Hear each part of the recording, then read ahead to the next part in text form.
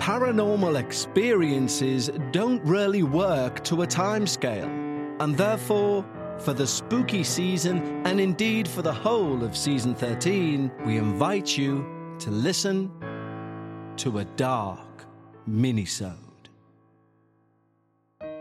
Hi everyone, and welcome back to your little teaser episode in between our main episodes of The Dark Paranormal.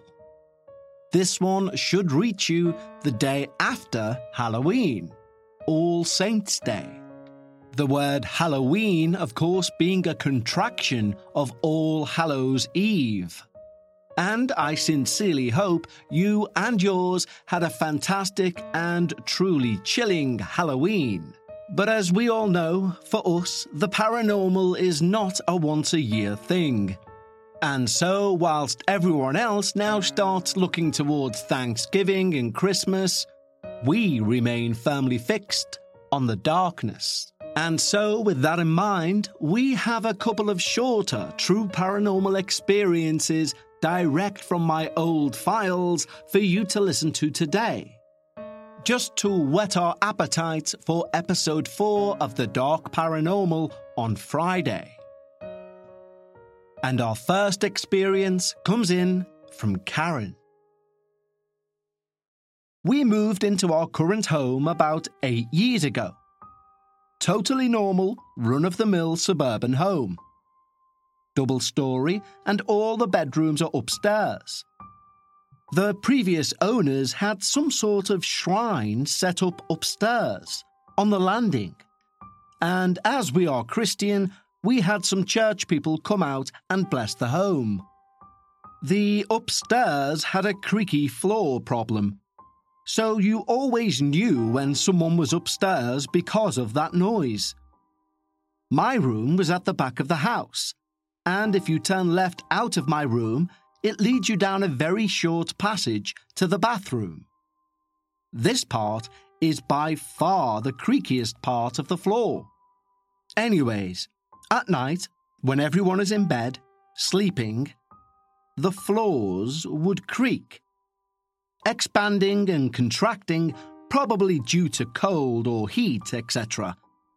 However, every night, at about the same time, I'd also hear what sounded like someone walking from the bathroom up that very short passage and stop dead right outside my door.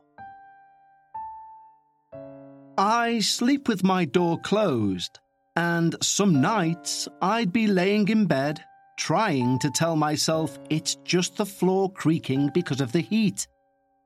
It just happens to sound like someone walking. I'd lay in bed, my heart beating, my eyes shut tight, wondering if tonight my door would creak open and this thing would enter my room. I had a few strange things happen as well. Like one night I heard someone open my drawer by my bed. It just opened and closed it, that's all, but in the middle of the night. I didn't dare look.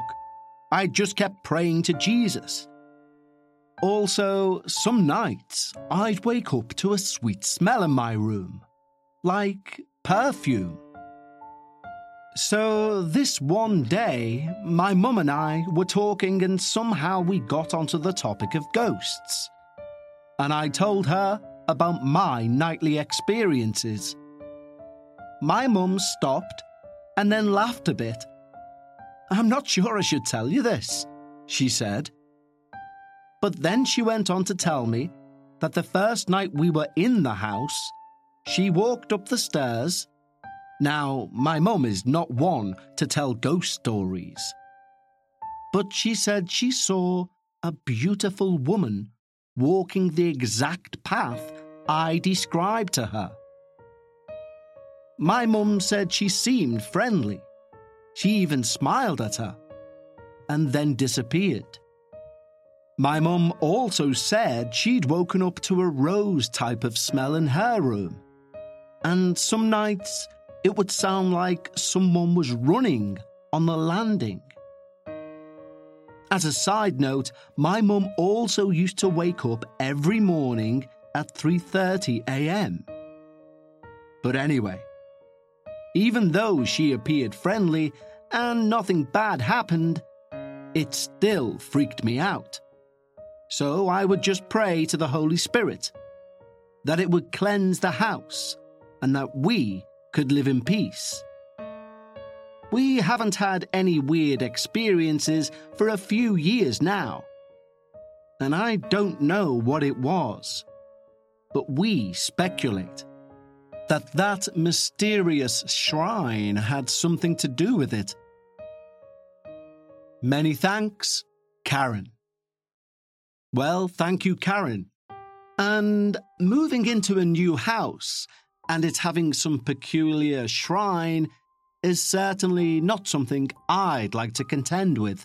So a major kudos to both you and your family, because, as you say, although the spirit seemed harmless enough, I think we've heard enough experiences by now where causing a false sense of security is something out of the game book of a malevolent spirit. Not to say that's what it was, but if it gave you enough fear that you were laying shaking in bed, well, I think that's your own body's way of telling you you're dealing with something that maybe isn't all flowers and light. My partner is a complete skeptic of anything paranormal. However, she is a huge advocate of the book The Gift of Fear by Gavin de Becker. Now, although that book does not focus on anything paranormal, and it's more about day-to-day interaction, one thing that it does hit home is how we should trust our own senses.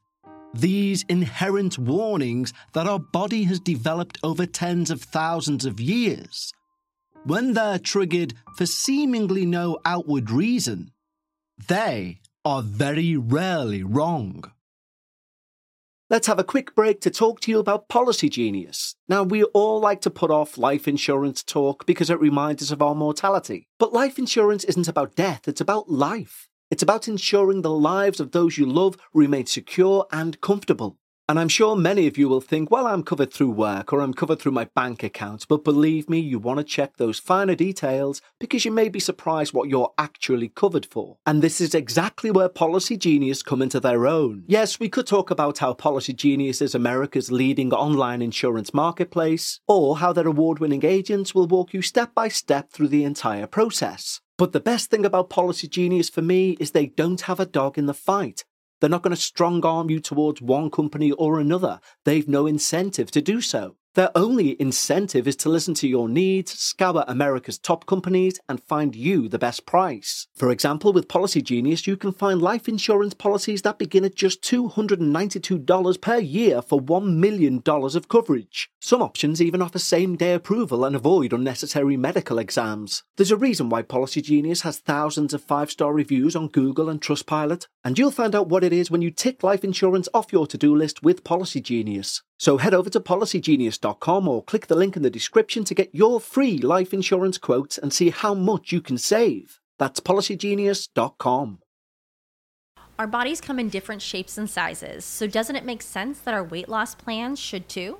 That's the beauty of Noom. They build a personal plan that factors in dietary restrictions, medical issues, and other personal needs so your plan works for you.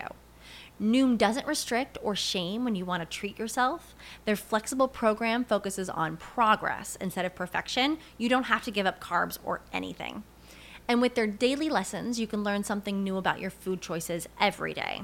After just a few days of using the app, I learned how to recognize cues for overeating and how to choose the right foods to feel full. Stay focused on what's important to you with Noom's psychology and biology-based approach. Sign up for your trial today at Noom.com. That's Noom.com.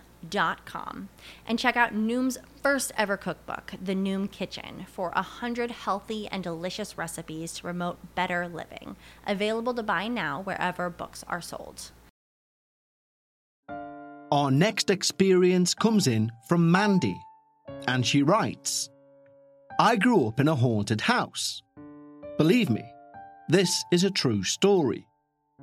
I'll give you a bit of a backstory. I was 11 years old in 1977.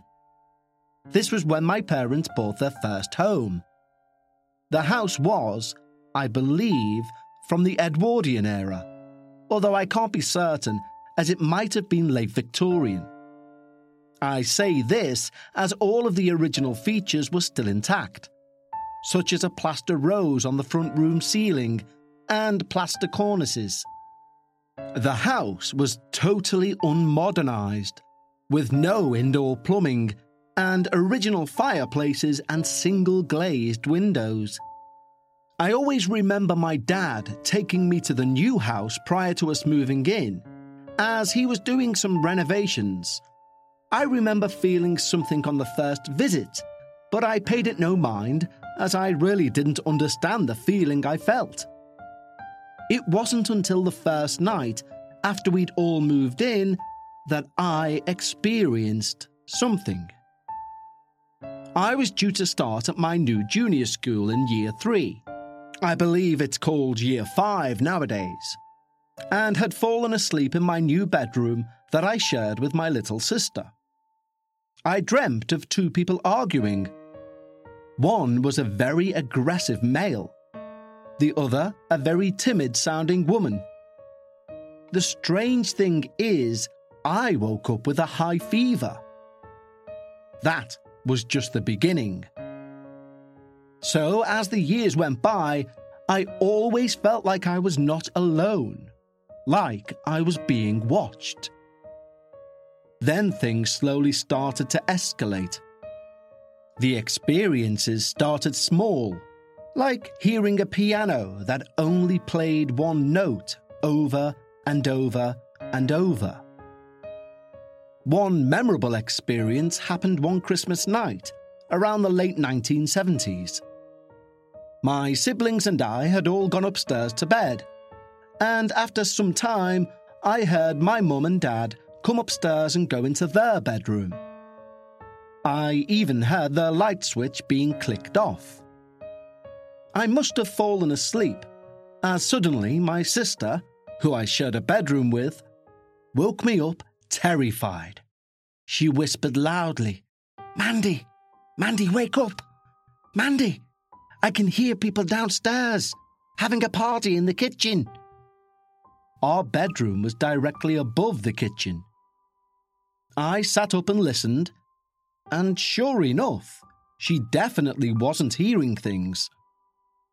To my utter astonishment, I could hear people talking and laughing. I could hear the drawers opening and closing, rattling the cutlery inside. The cupboard doors opening and banging closed. I could also hear our back door squeaking open, and it sounded like lots of people in the kitchen were just having fun. We sat on our beds rigid with fright as we listened to all of the ruckus below us. After a while, we plucked up the courage to run down the landing to our parents' room and woke them up shouting, "Mum, Dad, someone's in the kitchen having a party." However, they were having none of it and told us to go back to bed as it was probably just the neighbours that we could hear. So we would dutifully go back to bed, but we wouldn't go back to sleep, as the noise from below us was continuing. My sister, who is much braver than I, decided it was time to go and investigate. So we crept halfway down the stairs and leaned over the banister to our right. And we were both half disappointed and wholly surprised to discover no one was in the kitchen. And the light was off.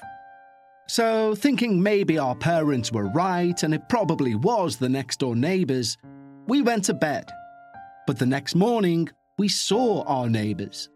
And we asked them if they'd been up around midnight having a party, and they said no. They'd not been up. They'd not had any guests, and they'd all been in bed by that time. I think that was the experience that confirmed to both me and my sister that we were not the only family that lived in that house. Another memorable experience was when my family and I were in the living room watching TV together. Do you remember those days? The whole family would sit in the front room watching TV. It was probably around 1981 or 1982. My mum asked me to pop upstairs to her bedroom to retrieve something, which I was a bit nervous about as I knew there was no one else upstairs and the whole family were in the living room, and I didn't like that feeling of being watched. But I am a dutiful daughter if nothing else, so I ran upstairs to retrieve the item. And as I was about to descend the stairs, I heard a loud boo in my ear and immediately rushed down the stairs 2 at a time. I burst into that living room expecting to find one of my siblings missing, thinking it was one of them, and found everyone present and correct.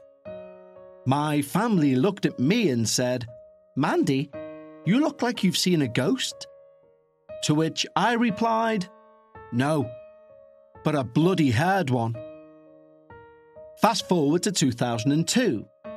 I was grown up with 2 children who insisted I go to see a medium because they wanted me to be able to contact my deceased dad, who sadly passed away in 1980.